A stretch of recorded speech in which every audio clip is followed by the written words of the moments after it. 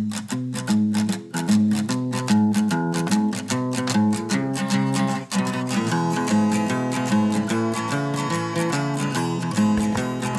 Madeline. Hi, Julia. We are here for episode 4 of Couch of Characters, but we're going to do something a little bit different tonight, I think. It is June 15th?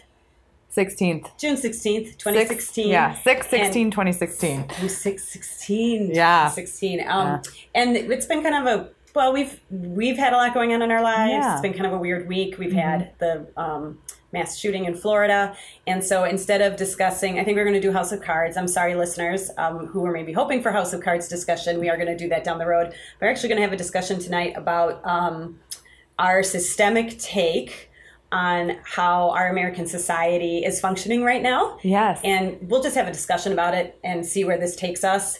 And then maybe we'll delve into a little bit of, feels like we talked about ethics and self-care too, but maybe a little bit of self-care, and then save it's all connected, actually, ethics and self-care as well. But mostly to discuss, I want to pick your brain, Madeline, about what you think is going on in our world. So I think the reason we tie self-care and ethics to that, Julia, is because the answer to how can you care for yourself and still feel appropriately connected to other people lies in these sort of self-care notions or these ethical codes. Because part of what sort of inspired us to have this conversation was this idea that as a therapist, as an LMFT, a licensed marriage and family therapist, you're giving to others, like you're assessing, implanting yourself, and removing yourself repeatedly from people's systems so that you can be empathic and compassionate and put the client first. If you don't do it in an ethical way, and if you don't take care of yourself while you do it, you can't sustain that work. And when we sort of look around, with like the generation today, the I generation, with sort of this very, almost like it's been called a narcissistic epidemic. It's very egocentric. I think 50 years ago, the idea that somebody would take a picture of themselves and put 70 different filters on it would have been shocking to someone. Like, what's entertaining about that? And we're all guilty of it. We love the selfie, right? So I think we can sort of draw some connections between this sort of loss of ethics and personal self-care and what's going on today in the world. We can draw this connection of this idea that we've lost connection.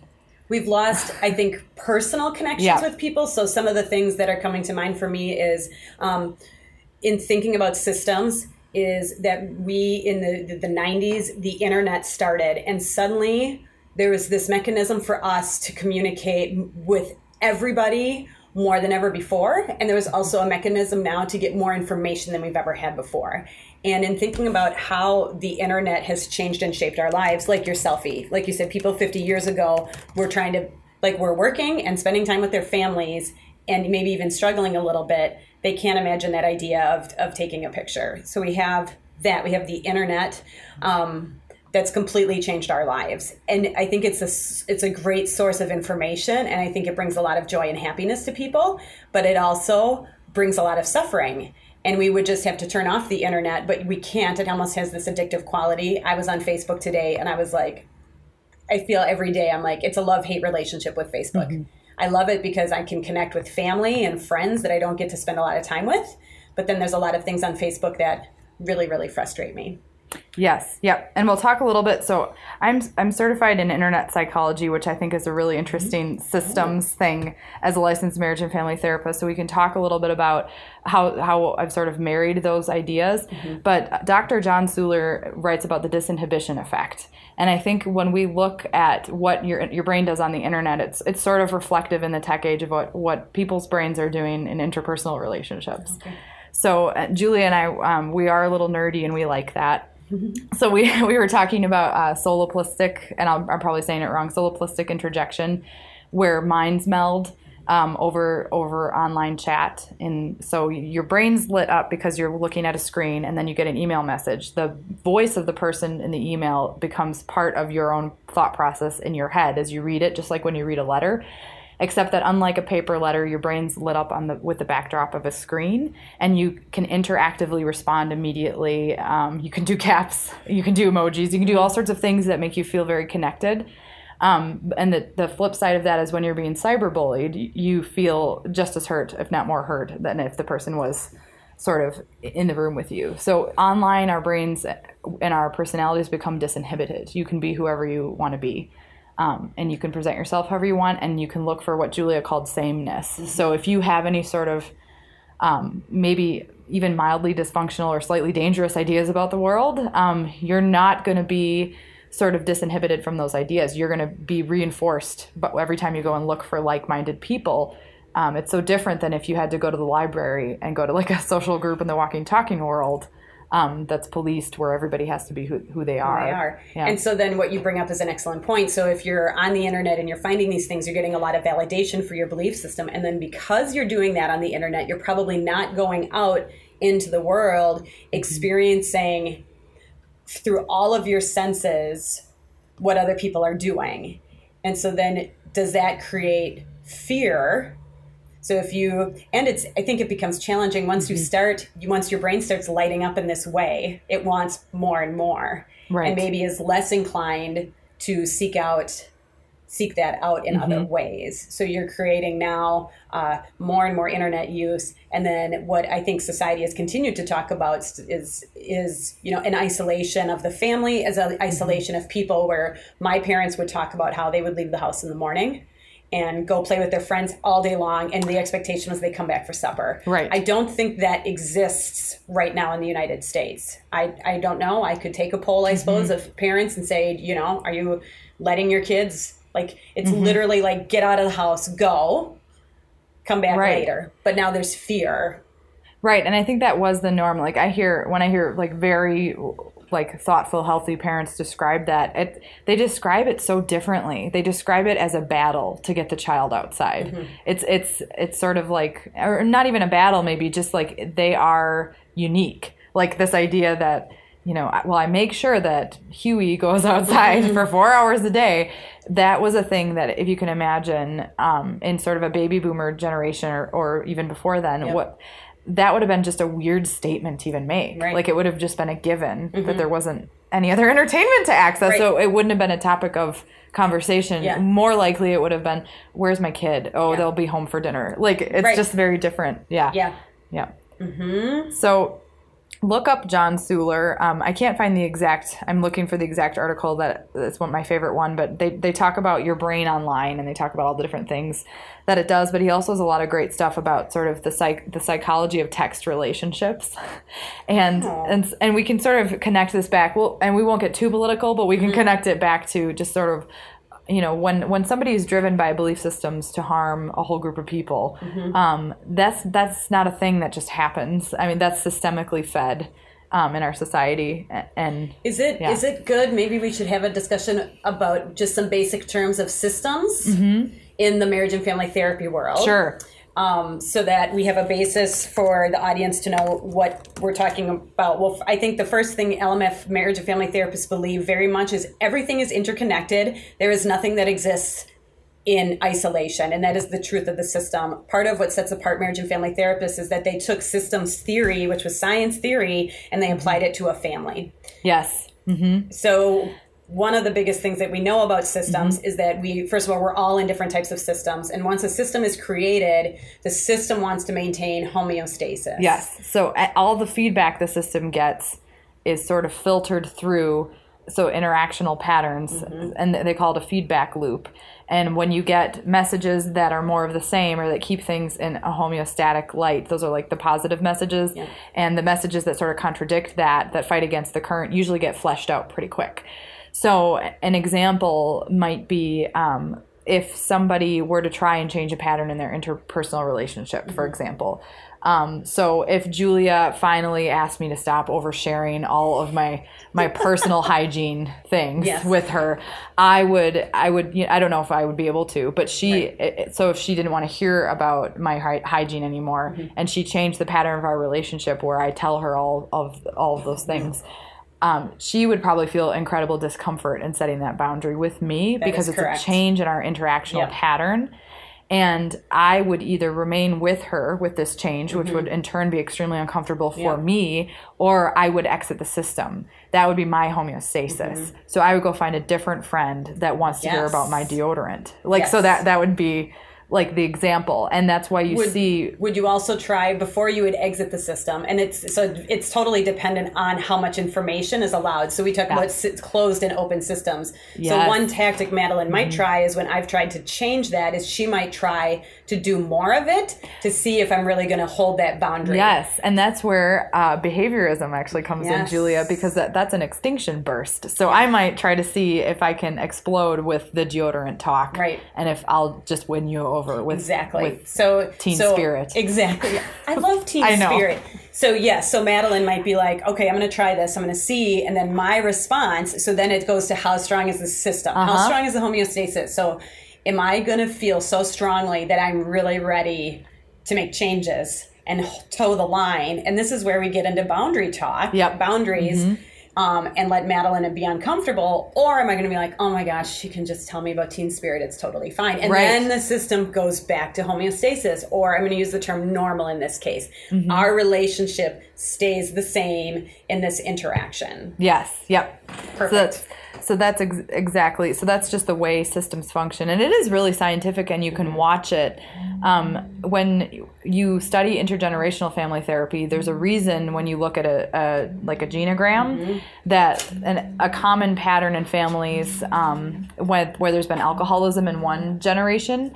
So you'll see alcoholism in the next generation. You might see some depression, and then you'll see alcoholism again, and then some depression. Or you'll see patterns of abuse, and maybe they'll skip different generations. It's because the way the input into the systems, it doesn't want to change. It's also like physics, like objects in motion stay in motion, objects at rest stay at rest. Yeah. So, and all these things really connect, whether you're a behaviorist or a licensed marriage and family therapist. Physics doesn't go away. So like science doesn't go away, math stays the same. So our relationship patterns are a collection of interactions that are reinforced or punished that develop into, who we are as individuals, who we connect with as other people, and then who we are as a society. So it's like a whole bigger thing. It's so good. It's sort of, when I used to teach and talk about systems, my head starts to spin, because it's really, and I remember Mort, my old systems professor, was like, once you start thinking this way, that you don't think in a linear fashion, your mind is blown, and then it's like a blessing and a curse, because you suddenly see the world function in a completely different way, and you can never go back. And it can become I get very overwhelmed sometimes when I see how everything becomes connected, and often things happen so fast that I can't even verbalize. Like part of this discussion tonight is articulating some of the ideas I have about it in order for me to help understand, because it's not something I feel like I can do on my own, and it becomes too overwhelming. Yes. Of how everything is connected. And I think we try very hard in our government and society. So everything is related to say I'm not part of the problem, or it's not because we can't come to agreement in Congress that this is happening over here. We deny, and we've become fabulous deniers of personal responsibility, which goes back to the narcissistic sort of society that we're currently living in. And is that because it's because of all of these things? Right. And whenever there's this rigid force that pulls people apart, it's usually fear-based, right? It usually evolutionarily has an initial sort of reason why it makes sense, but it's no longer applicable. Yeah. But it also, this resistance to change. So I'll give it a more sort of simple example. So I have a lot of clients that will try a behavior change thing, or they'll try something different in their marriage for a week or two, and we all do this. We do this with diets. We do this with exercise. Every day I do it. We do it all the time. And they come back and they did it for a while, and it was uncomfortable. So they're not saying it was painful. It was impossible. It violated something for me. It made it so we couldn't function together. They're saying it was uncomfortable. Yeah. And so when people are uncomfortable, we're sort of conditioned to see discomfort as bad, discomfort as pain, but that's not the case anymore. So you don't want to be in pain, you don't want to be abused, you don't want to be tortured, you don't want to kill anybody, but discomfort is a whole different animal. When you have lived in dysfunction, discomfort is actually the comfort. It's the sign that because you're so comfortable in your dysfunction, discomfort, not pain, is the sign that you're about to make a positive change. Yes. So that's when we look at Congress, when we look at no reaching across the aisle, we look at these really separate systems. That's so people are kind of boarding up their doors, you know, getting ready for the battle. It's just very interesting because it's the opposite of sort of where you have to go, the discomfort you have to experience to have second order change, which in a system, second order change is when you're not just changing the behaviors, you're changing the actual patterns. Yes, it's like the rules. Yeah.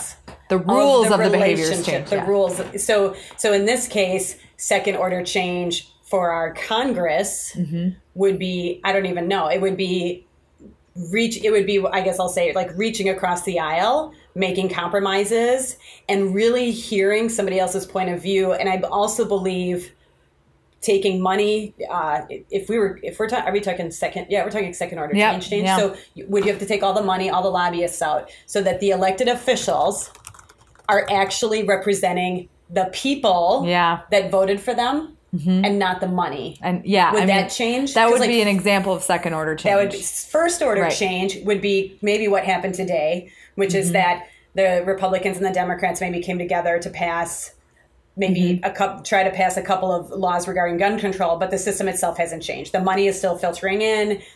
You know, it's interesting. You talk about some discomfort being created, particularly for Republicans who have been backed by gun lobby groups, freedoms, wanting. I'm understanding it's the fear of losing our personal freedoms, which is the issue. And I'm trying to be really good at listening to both sides and holding space for that. But then becomes a fear if you're up for a re-election year that you're going against the money. Yep. Yeah.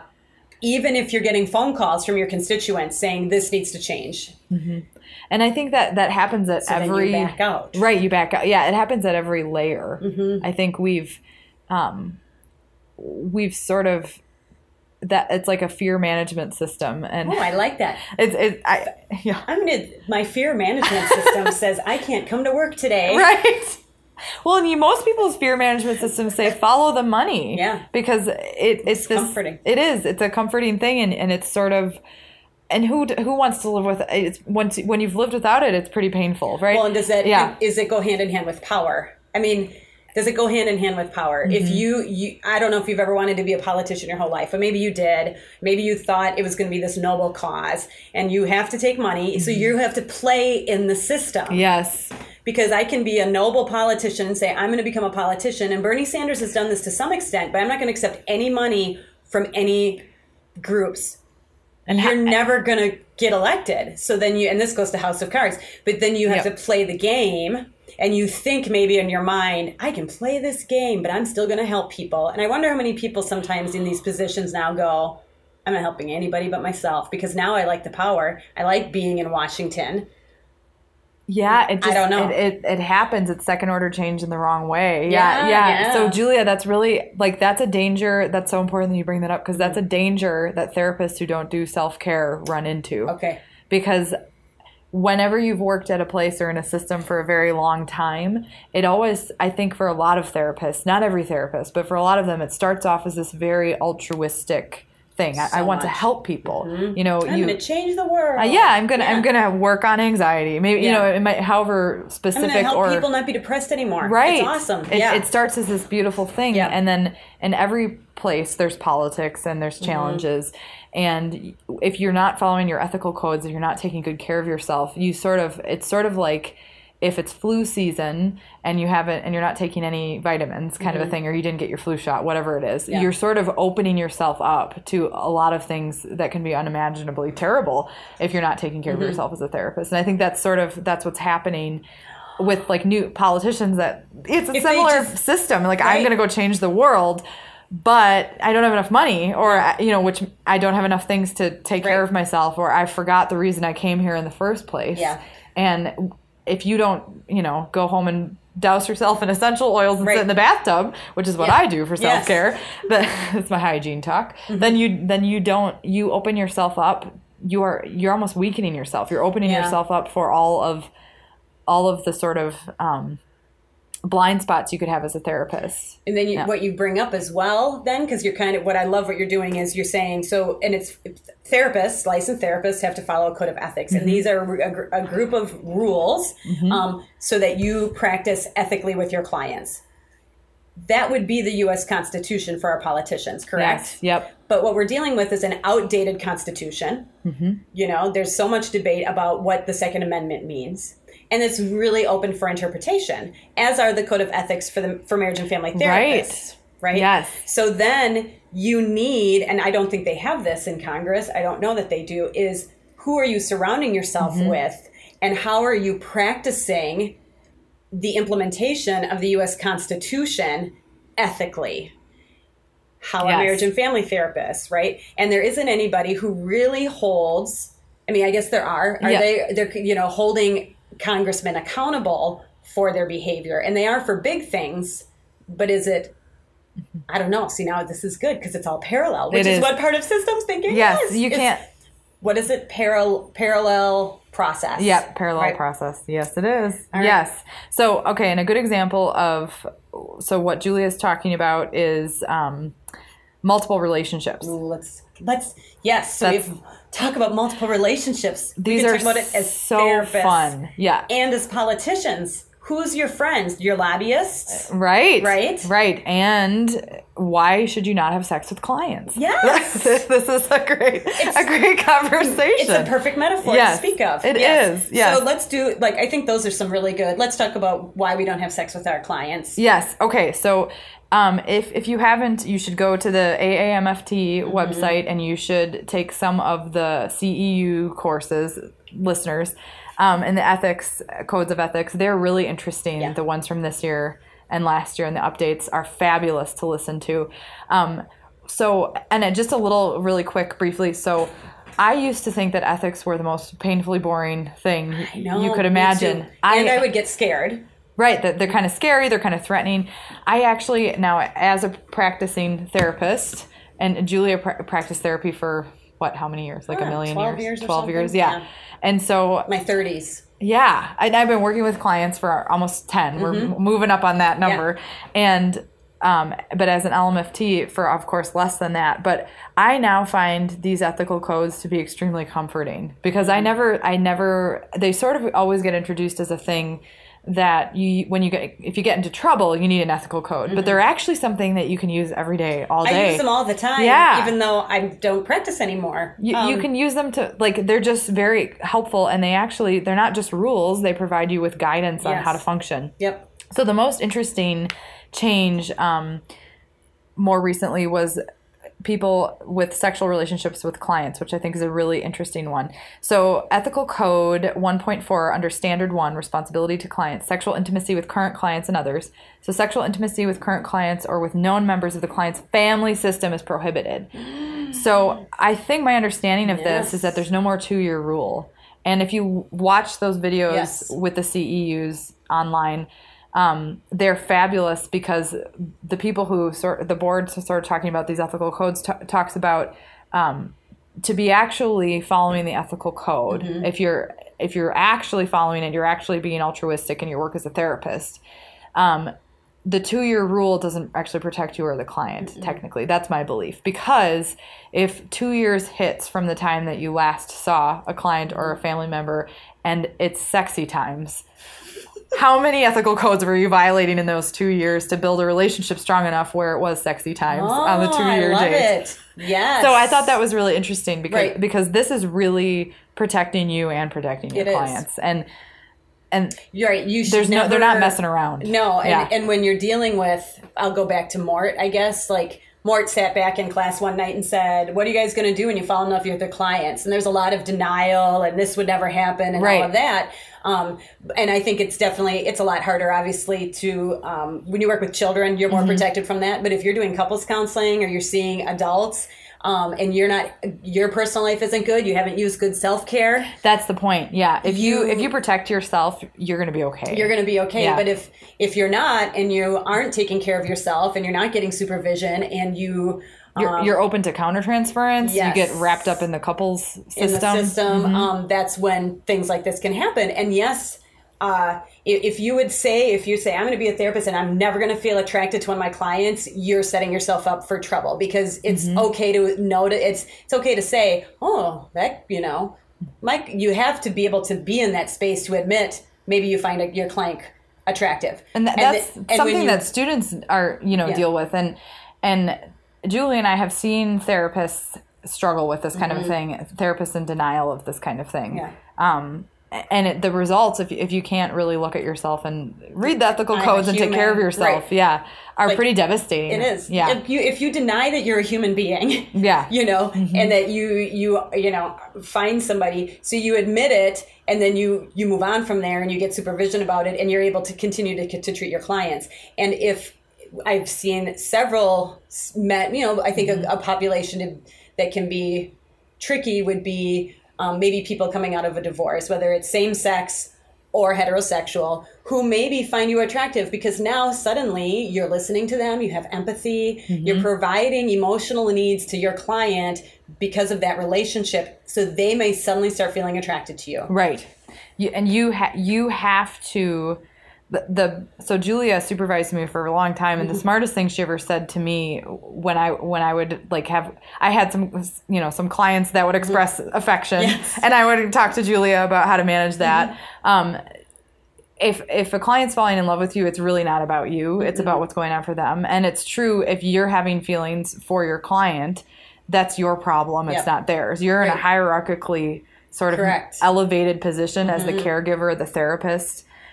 So it's a position of power, and whether you like it or not, that's the thing to grapple with. And so those feelings are sort of residual countertransference systems bumping up against each other. I have a good example, not about necessarily attraction, but this goes to countertransference for myself. Niall and I were seeing family doing in-home family and these therapy. people Julia is saying are all amazing therapists. Yes. These are all, Niall's the best person. We miss you, Niall. We'll get you on the podcast someday. Yes.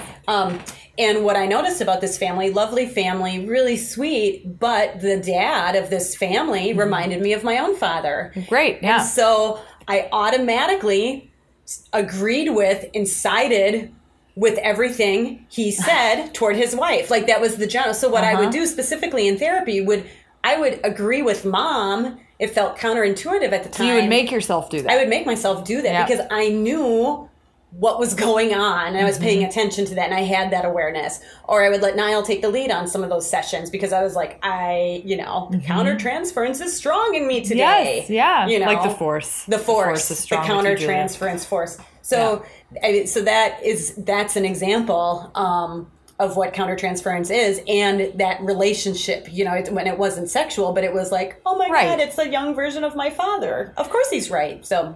Right, yes. Yeah. And I feel like we've been lucky to not have like the sexual issues with our clients, but lots of students have those issues with their clients. Yeah. And that's okay. You just have to be aware and seek the appropriate supervision. So that would be, and Julia, one of the things to think about is, so to get to a level where you can have a feeling like Julia and differentiate it like you did from an instinct about what to do as a therapist, or from... Because sometimes we see what we want to see. Even if you have all the theories in the scientific literature, you might look for the thing or read the thing, or especially if you're really smart, you might find the thing that makes you feel good about your idea, and not be in a place of such good self-care like what you described, where you can look at that. Yeah. And Julia is the self-care guru. So she could look at that and go, oh, that's countertransference. I'm just agreeing with this one person. That's not normal for Julia to just agree with one person in a family system.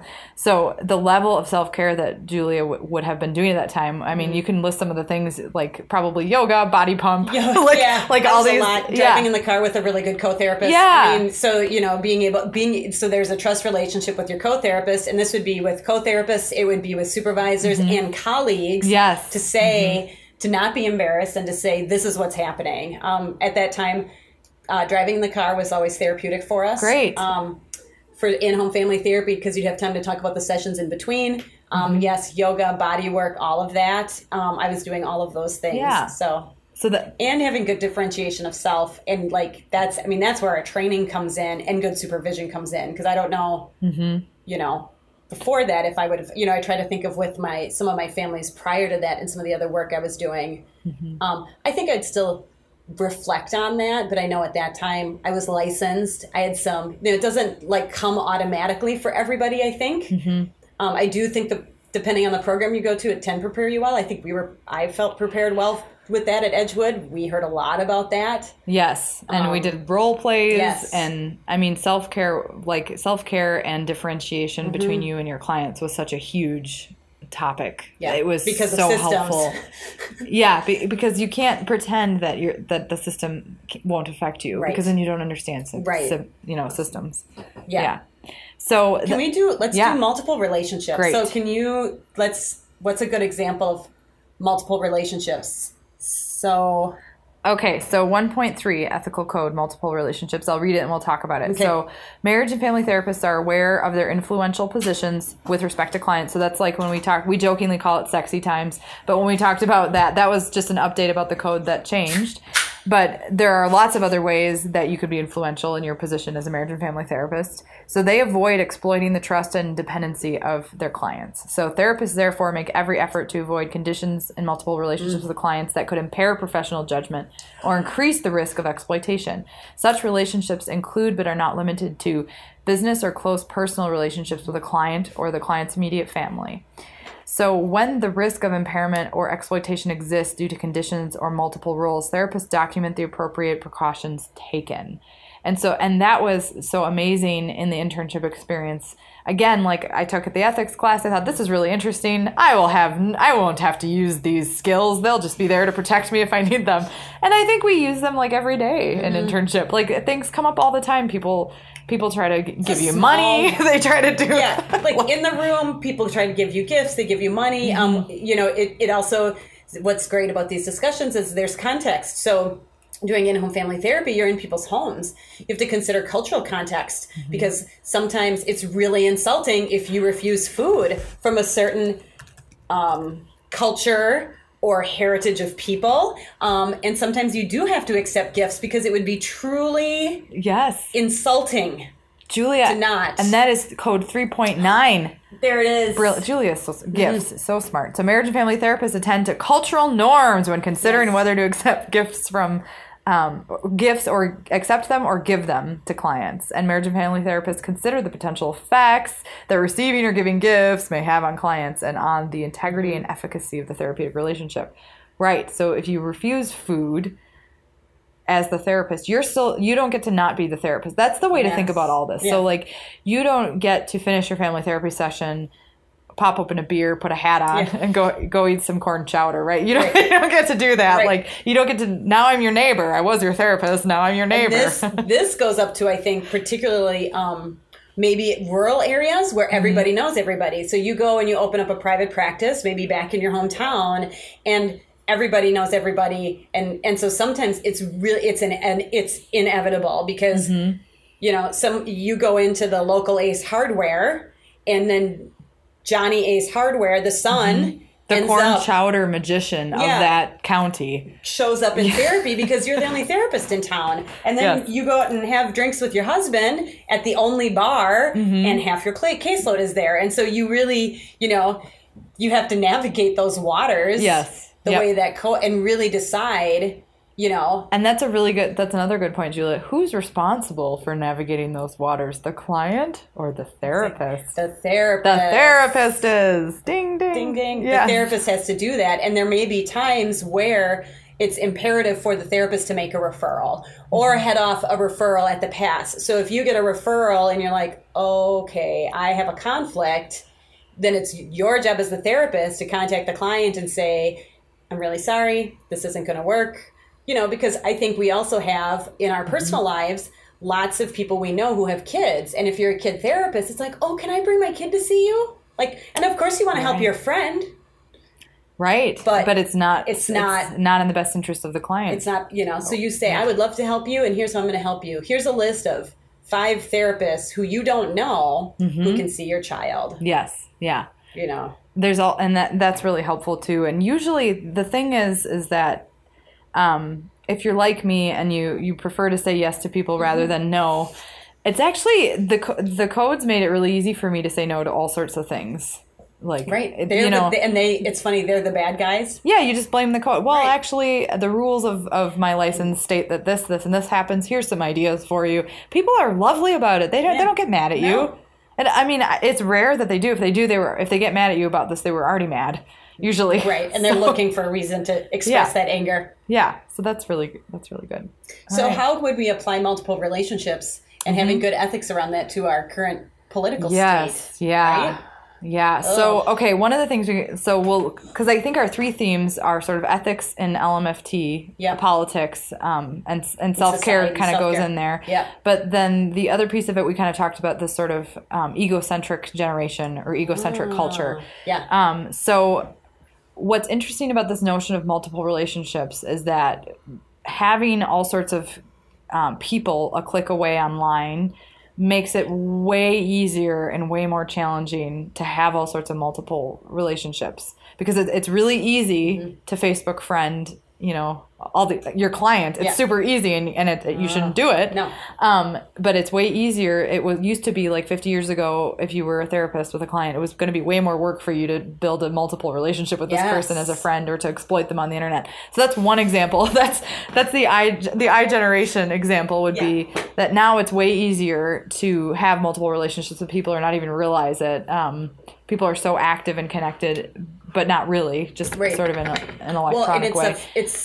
But it's also going back to Facebook a little bit, or it's a falsehood. So these relationships you develop online, whether you are, I guess I'm going back to this idea of like, why are we so divided as a society and things like that? Right. But the internet becomes very much, your persona online is probably not who you really are. And right. So you have, posts that you're saying, but it only shows a certain, and we make decisions around what we choose to share. My husband is on Facebook, and meaning he has an account, but he's never on it. He's not, if I didn't have good boundaries with my husband or respected him as a human being, I would post stuff about him all the time, but I don't, because he doesn't want to be on Facebook. Right, he doesn't use that. And so occasionally I post a picture so everyone knows he's alive. But other than that, but then that's like someone that you're respecting the rules of your relationship, and not, I mean, you don't have a multiple relationship because that's your partner, and you're still thinking about the rules of his like sort of electronic persona. Now, when we take it back to where Julia had said into politics, what I think is sort of interesting is, online, the way you present yourself online is sort of inherent with multiplicity in identity and relationships. So, like, we hear tweets and things, like Trump is a great example because. Let's talk about. I mean, we haven't talked about anyone specifically, but I think Donald Trump is a really good example. It's just of his Twitter account. You hear everything, all these personal thoughts and ideas. There's no filter. There doesn't appear to be filter or boundaries. And I don't know, like, if it's. What's interesting, and this is not a evaluative statement or judgment about Trump or Twitter or anything, but like, it's just interesting to me that it creates multiplicity in the relationship. Like when somebody tweets everything they're thinking, whether they're doing it or someone's doing it for them, or a company's doing it for them, or a PR person is doing it, it's sort of like there's no boundaries left. Like, you don't know how to see a person anymore. Well, and to talk about Trump for a second, and this goes to this persona on Twitter, on social media, we'll say social media, is that he has been just hammering Hillary Clinton. And what's a little fun fact is that Hillary and Bill Clinton attended his daughter's wedding, and they were friends. So is that real? Like what's real? You don't know. So what was real? Was it, well, we need the Clintons, this will be this huge status thing by having the Clintons come to this wedding, or it, but I've hated them my whole life. But that's multiplicity, right? Like, that doesn't make sense. Yeah. Well, it doesn't matter anymore, because now I have to fit into this system, this Republican GOP system that says I have to hate the Clintons. Right.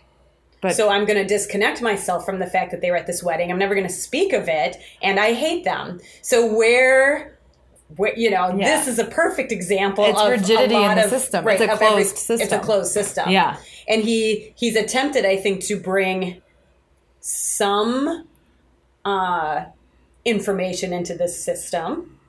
Bernie has certainly done it with the Democrats, right? I mean, in some ways, both, Donald and Bernie are sort of parallel in this process. And bringing info into into these established systems, the Democrats and the Republicans. They're doing it in very, very different ways. And I think that's where the love-hate literally message, literally, and this goes to the divisiveness, although I think Bernie has gotten a little more hostile towards Hillary, but generally, certainly, Bernie has been much more compassionate towards the people in wanting to bring everybody together. And I think, and Donald has gone in trying to bring information into the system in more of a, we need to divide and conquer. Right. And you're either on board with me or you're not.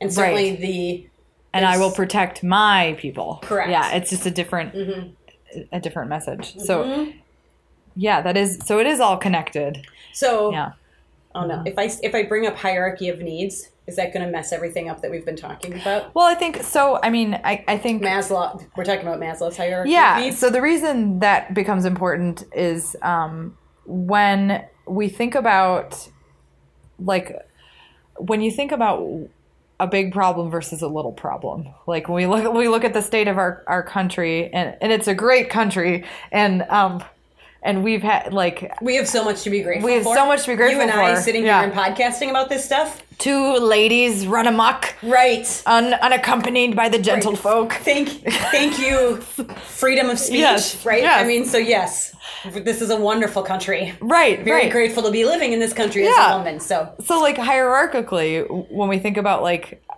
we're not facing some of... personally, we're not facing some of the horrific things that people are, and there are people in this country who are facing that. So acknowledging our white privilege, even though we are women, we are white women, and so we inherently have some privilege that we bring to the table. When we think about Maslow's hierarchy of needs, and I think this is where we've struggled as therapists, certainly as in-home family therapists, is the first one is physiological, and the first pillar is physiological. So that's basically being alive. Yes. You're alive. Okay, so you're meeting that need because you are breathing. The second one is safety. And this is where being a therapist becomes really tricky, because you have these altruistic ideas that you're going to help people feel better. But if they don't feel safe... Well, and go back to physiological, pardon me, I'm going to go back one. If you aren't getting adequate nutrition on a daily basis, you cannot feel safe. Right. You will not feel love and belonging. You will not have self-esteem. And there's no point in self-actualizing. Right. And so therapists want to work up in the high part of the triangle. The self-actualization. But if they aren't, if there aren't meals where you are getting your physiological needs met, you're never going to get there. And so you live in that primitive world of getting food. And so if let's say you may have had a client that didn't get a lot of food, so now has felt without, or food has been withheld, they have eating issues as teenagers because they don't know where their next meal is coming from. And that is a primitive, like that is the body saying, I don't know when my next meal is. And eating till you get sick. Yes, and the parallel. Safety. And Julia, you had said before we started, the parallel is that sort of where we are politically is in that safety hierarchy. Like the reason maybe we don't have reaching across aisles and we don't, have Bernie and Donald dancing is because we're not in a waltz together. Yeah, we're not in a love and belonging place right now. We're in a place where a safety feels threatened. And there's a lot of people in the place where they're physiologically unsafe. So you can think about this like on the micro level with clients or the macro level with politics. Right. Yeah. And if you don't if there are groups of people in this country, and there are, and some of them are being created by political rhetoric in terms of safety, certain groups, safety and physiologically, those needs aren't getting met. How do you feel love if you don't feel safe? And then you have internet, you have this flow of information. We're going to go seek out that information that you need. And you're going to look for things you want to look for. This is where we're at. As opposed to saying, and then you have to have you have to have the buy-in by a government. If you're going to create a government and you have a functioning government where you say, we are here for the people, you need to take care of your people. And you need to accept all the people. Right. And when you don't... You don't have safety. You don't have safety. Right. So I think this is where this is sort of our discussion tonight is all kind of coming together. Because you can't, we've talked about self-care. Well, if you don't get your meal every day, self-care is like not. Yeah, what is that? What is that? And safety for that matter, because you're in your fight or flight response. and all you're thinking about is staying alive. There isn't much beyond that. Right. You know, and then if it's chronic, that's where you live. And then when you start coming out of that, it feels really scary. And uncomfortable. And that's where we're sort of full circling where we talked about before. Yeah. When you actually make positive change, if you were to move from a place where safety was, you're mostly not your concern any longer, and you were trying to be loved and belong, which is the third hierarchy of needs, is love and belonging. That's incredible discomfort. And we have a tendency as a country, as a political system, and as individuals and as therapists, and as do our clients, the families, to get out of that discomfort and land right back into sort of the old patterns. I wonder, too, we talk about love and belonging, and it's something I think, first, we don't talk enough about this, I don't think, about really looking at yourself and saying, and this goes to safety and physiological. So an explanation of what love and belonging means is that all my physiological needs are being met, and I feel safe. Therefore, I belong here, and I am lovable. And you do a lot of work with attachment. And in some ways, when I think about the narcissists, and is how much of what we're dealing with, trauma that we're not allowed to feel or to deal with, because we really don't believe we're worth it, or we're good enough. That we love each other. If we don't have that we love ourselves, I mean, you know? Yeah, and that's interesting too. And as a therapist, especially as a newer therapist, you have to consider like what part of the triangle are you targeting with a family? Because if you're working, a great example is everyone throws self-esteem around. So if you're working, like for example, with a narcissist, like what Julia brought up, on self-esteem, like have we examined all the other factors? I mean, I have worked with narcissists that aren't actually safe at home. Like they're not actually getting their safety needs met. They don't feel loved or like they belong in the world. So if I start a goal on self-esteem, that's the crazy. Client's going to get frustrated, and then you're going to get frustrated, and then you might feel like I'm not a good enough therapist because you're working on the wrong part of the triangle. And I think that's really hard, especially as a new therapist, when you're dealing with a multi-systemic family where there's a lot of issues going on. And sometimes you're brought in too early. Like I've learned, I feel like now as I've gotten older, it's like if there isn't housing in place, if the family isn't being fed meals, it's going to be really hard to work on parenting, or it's going to be really hard to work on Johnny's behaviors, because, you know, if he doesn't feel safe in his home, the second he feels safe somewhere, he's going to maybe create some type of problem. Reactive attachment. Is aggression, because he's like, wait a minute, this feels really weird. These people are being really nice to me. It's a trick. It's a trick. So I'm going to destroy this house so I get the response I'm used to. Yes, because I want to go back into my old feedback I want to go loop. back into my feedback loop. I need that homeostasis. And it's crazy. Like when we talk about it, and you think, why would any kid do that? That's how strong these systems are that we're speaking of, everybody. That's how strong a system can be. If you're a secretive family, one of my previous relationships, this is a good example of two systems that were too different to really work, is that my ex-boyfriend came from a different country where it wasn't safe.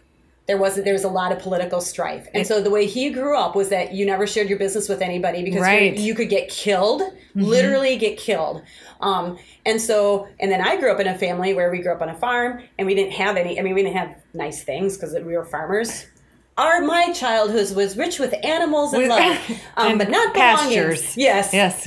But we didn't lock our doors. We didn't lock our doors. It's like, oh my gosh, come in, take a kit and leave. And so when we were together, our social life was like, Julie, we don't share that stuff with people. And we don't, it was a lot of don'ts. It was a lot of fear, so much fear. Which was probably really uncomfortable. Which was really, and at the end, that was part of a bunch of reasons why the relationship didn't work out, because it did not fit in my system of like, everybody's great. Because I didn't live in fear as a child that our car was going to get blown up by a bomb. Which is where he lived, where these types of things would happen. And that's so, like, I think that is a systemic thing, because that's what happened in your relationship. That's what happens in all big family systems, and that's what's happening in society. It's like a big stamp that says irreconcilable differences.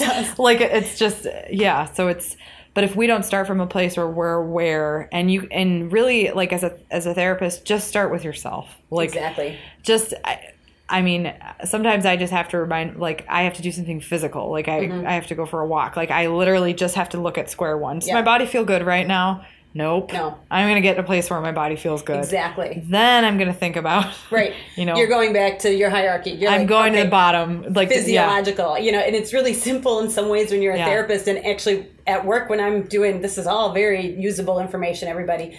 If I have to write a blog, a blog post, or if I've got to do a call schedule and I'm hungry, I should eat my lunch and then do that work. And it's more important when you're a therapist because you really shouldn't be feeling lightheaded or be in a therapy session thinking about your stomach growling and all of that. No, you can't be present. You can't be present. Right. So it's important for, what can we do individually? I think we can, occasionally shut off the TV and the internet and go outside. Because I do believe we're also part of what we're doing. We haven't even talked it. We can do this another day. We haven't talked about what we're doing to our earth. Newsflash, listeners, we will be long gone and the earth will still be here. Right.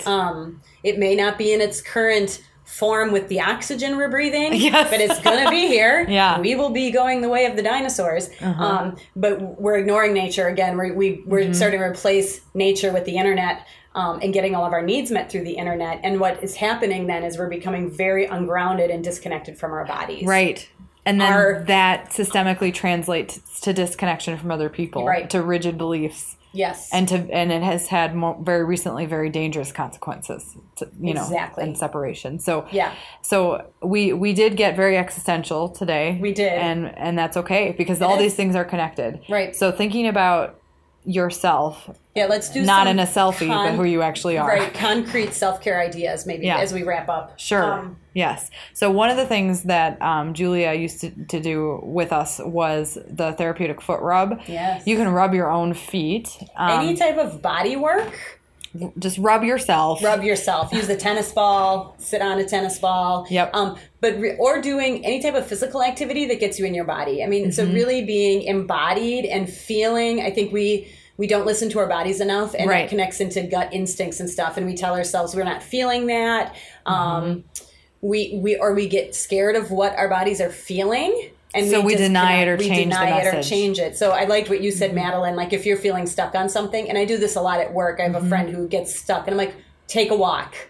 Like get outside, and then something that's solution focused, do something different. So if you're doing something and it doesn't feel good, stop doing it and do something else. But I think the body work is really important. The foot rubs are really good. And sometimes when it feels most impossible to do that thing, that's when you most need it. Yes. I mean, and I'll share something quick because it was just a big wake up moment.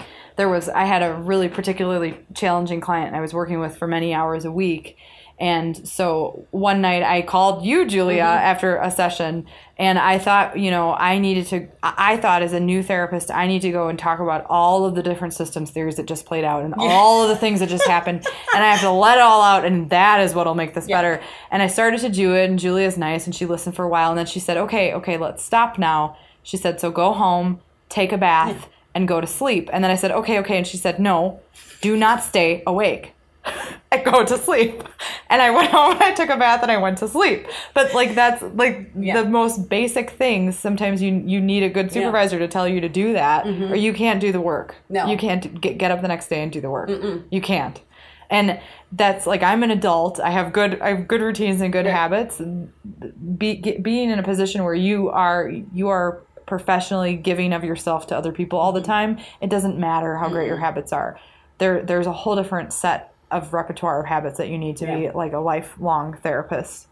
And I think some of you might listen and think, oh, body work, I don't have a budget for that. And sometimes I think you have to create a budget for it because it's really important. And I'll give a quick example. Sometimes the best self-care you do is when you don't do it, and then you realize how, pardon my language, shitty you're feeling. For example, the past 2 months I've had to cancel my cranial sacral appointments. And I felt great. I don't need these appointments anymore. I don't need massage, and I need to save money. I'm in a different place financially right now. And now I go see her, and I'm not grounded, and my midline's off, and I'm like, okay, this reaffirms the importance of self-care. And I think therapists, when you feel good, you're like, I don't need this. Or self-care, we want to be careful there. It's really appropriate to zone out. It's appropriate to do gaming. It's I've had some discussions with supervisees about there's a difference between blowing off steam. Right. So go out drinking. I'm just going to use this as an example. You go out drinking with your friends and vent about your clients. I don't think there's a single person who doesn't do that. Right, while maintaining confidentiality. Right, thank you for saying that, because that's what I was going to say. But you go out and you're like, oh, this client, this and that, and that can happen. But if that is not self-care. No. Venting and so one of my best friends and favorite colleagues that I work with said to me, she read somewhere that venting excessively was like farting in an elevator. You felt better in the moment, and then everybody around you felt gross, and then you were embarrassed. Yes. So like venting is okay, but there's actually studies about it doesn't make you actually feel better. It doesn't make you feel better. And that's venting. I mean, we can vent about, and I think when I say clients, what I mean is also venting about your job, or venting about your family, or venting about any of that is not, it does. You might feel good in the moment, but at the end of the day, you still don't feel better, because that's not self-care. Binge watching Netflix might be great, but if you're not moving your body and you're a slug all weekend, if you do that every weekend, that's maybe not good self-care. So it's important to think about the difference between zoning out, which is important, like I just need to zone out, or I need to have 4 drinks. Those are game for 8 hours. And self-care, because and maybe my definition of self-care has changed a little bit, because I think part of self-care is really being in your body. Right. And doing things to be in your body. And you can think of it metaphorically too, like, are you working through something or shutting it off? Ooh, I like that. That's 2 different things. Yes. So like if by playing a video game is helping you work through something, is that self-care? Maybe it is. It might be. But we kind of know from the literature it doesn't do that. Well, I don't think adding screens. Right, screens. So those are actually regulating for your high brain. Yeah. So if you, that's the other thing to remember is regulation strategies, things that put you in your body, things that make you feel better. So video gaming might be one of those, but it might be something that happens in the middle of the day instead of right before bed. Yes. It might be something you do when you need to alert yourself, or when you have 10 minutes to shut off your brain because you can't work through or process through something you just experienced. But when it's actually time to work through something, make sure you're not just medicating or shutting it off. Exactly. And things like, internet, Netflix, gaming, those things we alcohol. love. I mean, drugs, we don't love drugs, but all those things we love. These are the things, if you're medicating with them rather than working through stuff with them, the problem doesn't go away, or it manifests itself in some other way. Exactly. So, and then I think that's where we need to wrap up, but that's where we hit burnout or compassion fatigue. Yes. And that's when our boundaries start to suffer, and that's when we start doing things that aren't as ethical, because again, it's a system and everything is connected. And you can turn on the TV and you can see that happening out in the world. And if you're feeling world weary, I do think, because I feel like therapists, and some of you who are listening, you might be really empathic. And so turning on the news, being on the internet, all of that, because today I was like, I don't think I can do anymore. I don't think, like, my system, my highly empathetic system has hit its limit, and I'm ready to crawl under a rock. And it's hard to really disconnect and turn things off, but that can be one of the healthiest things you can do. Yes, yeah. And then maybe put your hands in dirt. Yeah, go plant a tree. Go plant a tree. Yes. Well, Madeline, this was awesome. This was fun, yes. Do you have any final words? I think just, plant a tree, don't fart in elevators. Don't fart in elevators. No one likes that. Yeah, and stay sort of connected to the people that you love. Yes. Yeah. Stay connected. Face to face. Yes, in the walking, talking world, is one of my brilliant clients said, because we are connected in so many ways. We're connected through the internet. Yeah. And so when I said to this client, you're just so disconnected, she said, no, I'm not. I'm connected to everybody through the internet. And she goes, oh, you mean the walking, talking world. So stay in the walking, talking world. Yes. Thank you. Thank you. This is Couch of Characters with Madeline and Julia. You can email us. No one's ever emailed us yet. We have one. We had one assistant senior treatment manager email. I believe. Yes. But you can email at couchofcharacters@gmail.com and put in your request for our next podcast regarding a TV show or film. Right. And then you can tweet at us. I believe it's at Couch Characters. Mm-hmm. Yeah. And that's it. Thank you guys for listening. I hope you enjoy it, and we will talk soon. Bye-bye. Bye.